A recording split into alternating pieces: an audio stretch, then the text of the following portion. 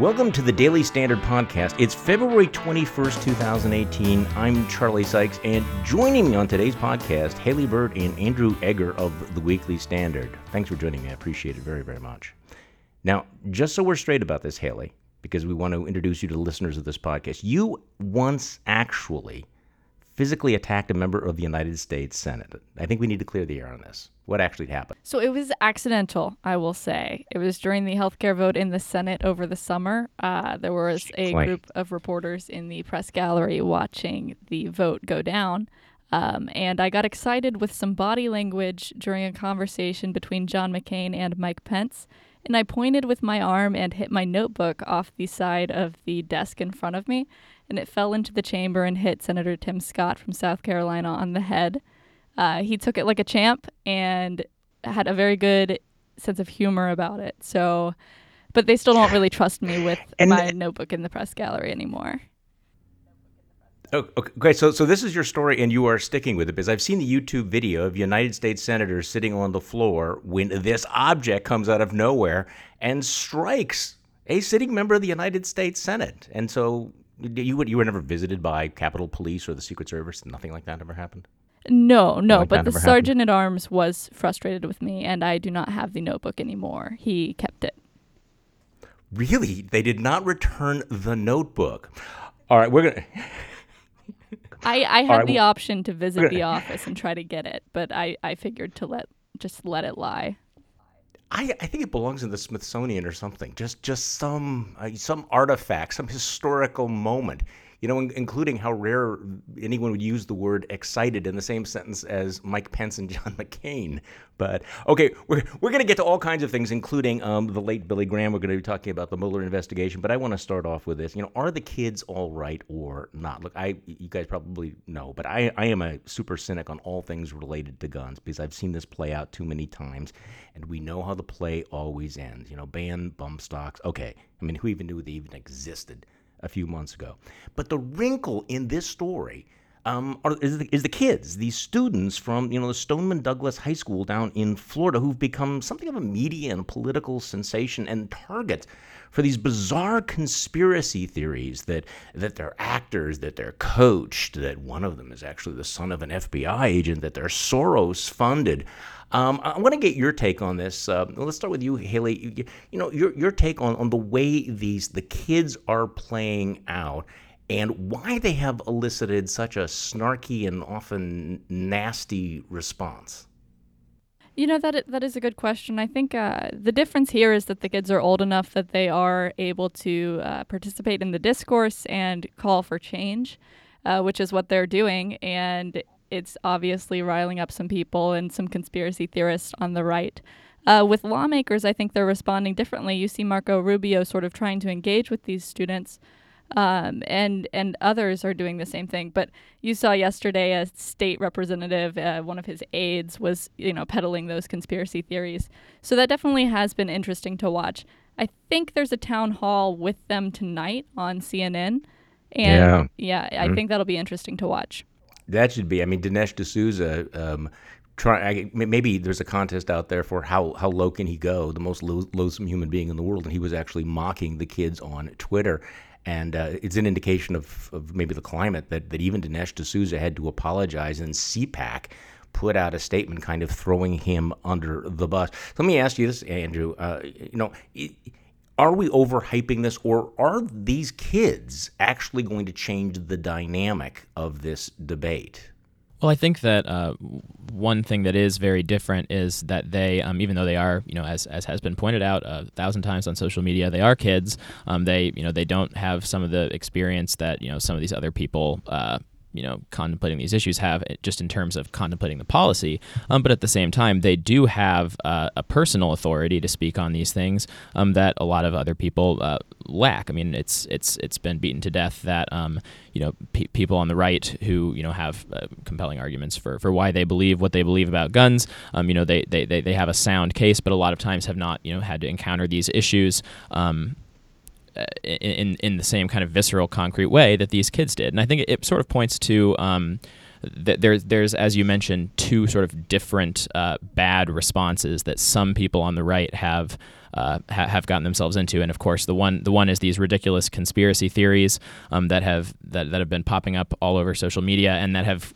gotten a surprising amount of traction just among including some of them that were liked by Donald Trump Jr. himself, pushed out by Gateway Pundit and True Pundit, and some of these guys who had sort of made their bones as being the sites of fake news over the last year or so. Right. Yeah. I mean, it's ridiculous. But perhaps the more the more worrisome side of things is from these people who aren't necessarily just actual fake news peddlers like Infowars or the Gateway Pundit or what have you, but just people who are pundits who are so far into the sort of pro-Trump circles that they sort of reflexively see any challenger on policy or political issues as just someone to be belittled and beaten down and attacked back at. And in this case, that clearly backfired just because the people that they were belittling and attacking were so clearly a sympathetic group who obviously were speaking from sort of a sincere place. Well, we ought to mention that it goes both ways. Chris Cuomo from CNN getting a lot of flack for retweeting a fake story about a kid who claimed that he had gone in and bought an AR-15 in 15 minutes, which turned out not to be true.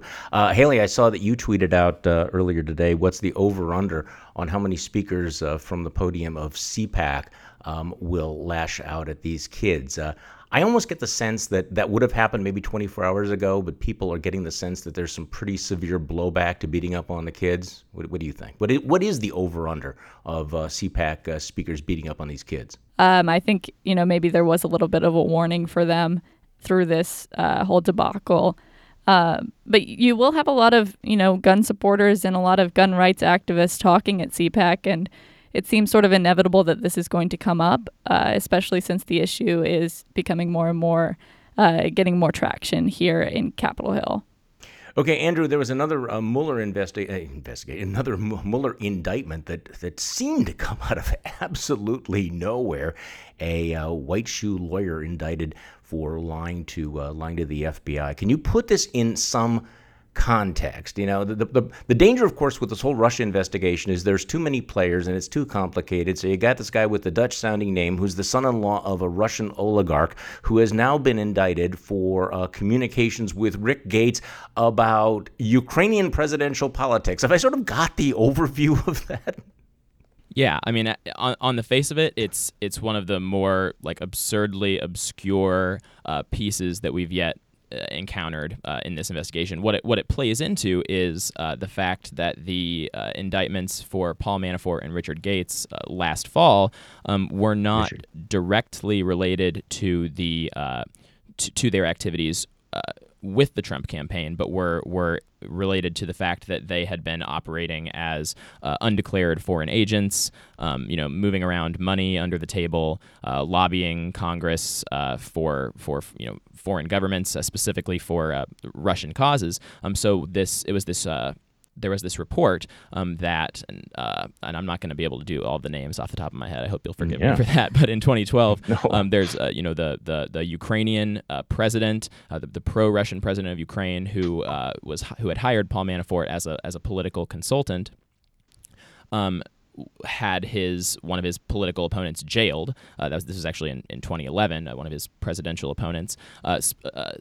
Ostensibly on charges of corruption, right? And so where Manafort came in, and where this lawyer who had his plea bargain yesterday, where he comes in, is that Manafort was involved with hiring this guy's law firm, the law firm that this guy worked at, to write up a report to send to Western nations, essentially just to justify the imprisonment of this political opponent on corruption charges. And obviously the conduct of Manafort and Gates surrounding this memo, this report that was put together by this law firm, was one of the things that was mentioned in the Manafort-Gates indictment last October, that they had secretly commissioned this, lobbied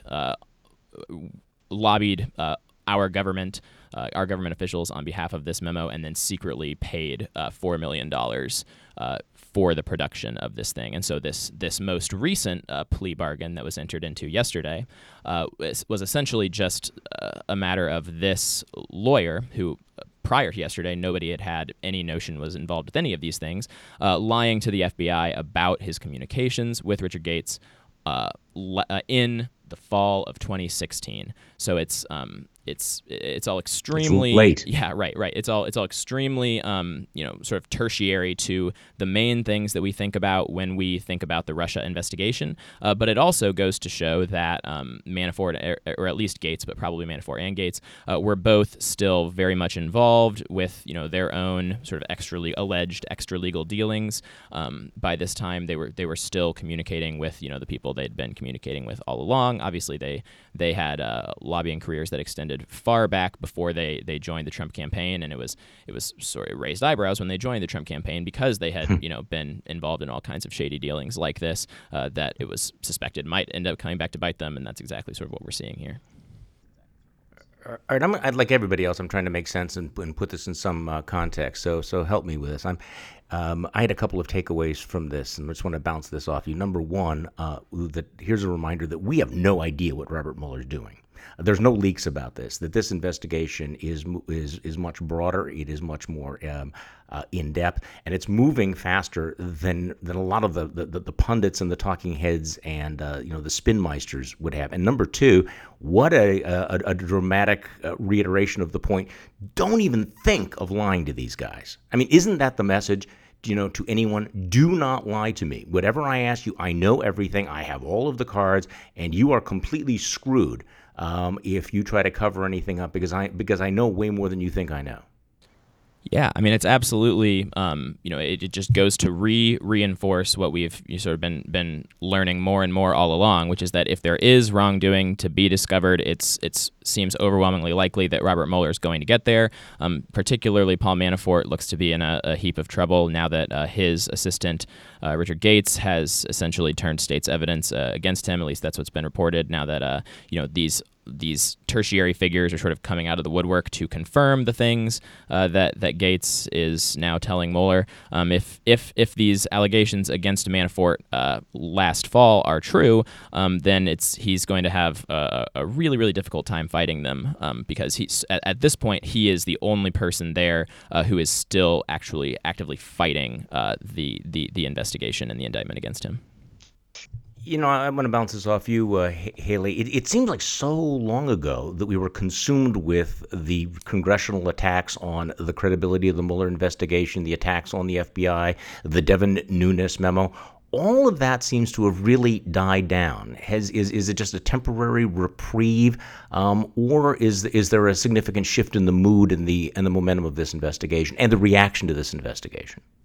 Yeah, I'd definitely say that seems pretty temporary. And it's partly just because they're taking the week off this week, and so they aren't saying much. But, last week they were really focused on immigration and a couple of other things.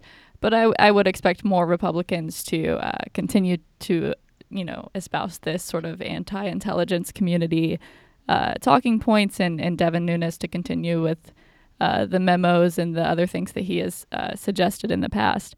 But I do think it's interesting because in the earlier parts of last year, all we were talking about was how Congress, was saying that they would hold Trump accountable and how they would, exercise oversight during the Russia investigations. And I just think it's interesting how quickly Republicans have flipped on that this year and what that turning point was.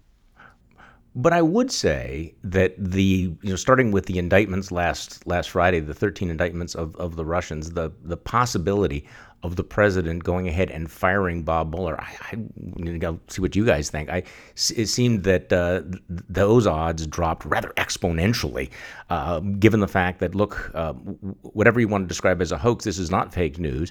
In fact, this was a serious attack on the country, and that Robert Mueller is doing some serious work. So at least, remember we were. It seemed like we were gearing up for that possibility. We're going to have a slow-motion Saturday Night Massacre, and that seems more remote. Do you agree, Andrew? Well, yeah, I mean, I definitely agree, and I certainly think that we saw a remarkable statement from the White House, sort of trying to retrofit their whole response through all of last year, after Mueller's indictment last Friday against those 13 Russians and 3 Russian entities that were involved with these sort of destabilizing activities. That you saw Sarah Sanders yesterday come out and say, look, we've never denied that Russians were working to destabilize. We only denied that the Trump campaign was helping and that they had any impact. And obviously, the indictment didn't actually demonstrate that the Russians had no real impact. It just, Right. it said that this indictment was not saying that they had an impact, but obviously they did something. They were up to something, and it had something to do with what ended up happening in the election. But it was just sort of remarkable to see the White House, essentially flip sides on whether Russian interference was happening at all. Because obviously, the president from time to time over the past year has flirted with acknowledging that there really were Russians working to destabilize our democratic processes, but he always sort of left a sort of plausible deniability window open. Maybe it was the Russians, maybe it was some other country, maybe it was some random hacker sitting on his bed. We don't really know. Obviously, the intelligence community did know, and now we all know as well after this Mueller indictment. Yeah, and this is kind of the red flag, and I'm surprised that people on Twitter and in the White House, which is maybe the same thing, haven't realized that it's a bad idea to jump out there prematurely and say, well, aha, this is all the Mueller investigation has come up with. They haven't proved all of this because we just don't know. I want to talk in just a couple of moments about Billy Graham and the significance of the cultural significance of his passing earlier today. But I want to shout out for one of our sponsors, Away Travel. For those of you, anyone that travels, you know that your luggage shouldn't actually cost more than your plane ticket. And Away Travel's luggage is designed with the highest quality materials and still all under $300. For $20 off a suitcase, visit awaytravel.com/standard20 and use promo code standard20 during checkout. Away Travel uses these high-quality materials, offering much, much lower price compared to other brands by cutting out the middleman and selling direct to you. So you can choose any variety of colors, 5 sizes. You want the carry-on, the bigger carry-on, the medium, the large for extended stays, the kids carry-on, all of that. Free shipping on any Away order within the lower 48 states. So again, for $20 off of a suitcase, you can go right now. Visit awaytravel.com/standard20 and use promo code standard20 during checkout. And one more time, that's away20.com/standard20. Use promo code standard20 at checkout. At the age of 99, Billy Graham passed away. And it's been a long time since, of course, he was at the center of our cultural life. But I was watching some of the obituaries this morning, and it's hard to overstate the significance that he had, not just in religion, but in American culture, the relationship between culture and politics. So, Haley, I noted that you were retweeting some of the remembrances of Billy Graham. How would you describe his significance in American religious culture? Well, yeah, he definitely is an important part of the evangelical community, and you had Russell Moore, who heads up the, I believe, religious Southern Baptist. Yeah, it's the Baptist Southern Baptist Convention. He's a great guy in any case. Yes, he is great. He tweeted that he views Billy Graham as the greatest messenger for Christ since Paul the Apostle. Okay, that's pretty big. It is a glowing review. So I think that's the best way to summarize just how much he meant for that community. He of course was a predecessor for the other televangelists, many of whom I think perhaps discredited what they were doing. He had relationships with politicians, but it doesn't seem to be the same. It was not really the same as what's really happened. And I don't want to get into a political discussion about evangelical Christians and where they are politically, or how Franklin Graham is different from Billy Graham. But it is remarkable in terms of giant figures of the 20th century. That if you make a short list, Billy Graham is going to be on it. Now, I'm guessing that people below a certain age will only have read about him or seen him as a character in The Crown. You guys have you seen The Crown? How when he goes and visits and Queen Elizabeth wants to meet Billy Graham? I mean, that's how big he was. That the Queen of England actually wanted to meet with him, even though she was the head of her own church, and had him preach. So, Andrew, do you have any memory at all of Billy Graham? No, I think that both Haley and I are probably too young to have any memories of Graham when he was sort of in his heyday. But I do think that he, just as a cultural figure, he represented something that is extremely rare, which is a person who was sort of achieved a high profile in a religious setting, became sort of a cultural celebrity because of his religious crusades and his sort of his moral calling and each of those things, but who actually lived up to the sort of public example that he set, which is unfortunately not a thing that you see in incredibly often. And also at the same time, just to get a little bit into the his crossover with politics. Obviously, the intersection of religion and politics is something that we've seen in America for a long time, and Billy Graham was no exception. But I think that it's interesting that the way those two things intersected for him, perhaps as opposed to some American evangelicals today, was that he was trying to take religion to politics as opposed to sort of trying to import politics into religion. He was trying, he was preaching to presidents and like taking the gospel to the White House and all those sorts of things, as opposed to going to a pulpit and preaching to his congregation that they needed to support a certain political figure or certain political policies, those sorts of things. Oh, I think that you're exactly right. In fact, if you go back and you listen to some of his sermons, what's really striking is how, and this seems a little bit ironic, how deeply Christian and Christ-centered they were, how gospel-centered they were. And that was his message. And he never allowed the politics to override that particular message. I mean, he was an evangelical in the old sense of evangelical. All right, Haley, I want to ask you, and I feel like this is Groundhog Day, because every day we ask the question, where are we at, if anywhere, on immigration? And you have been covering this in great detail. Jeff Flake has a proposal for sort of a slimmed down, skinny, temporary fix. Is that going to go anywhere? First of all, what is the Flake proposal? It's called 3 for 3. Is that right?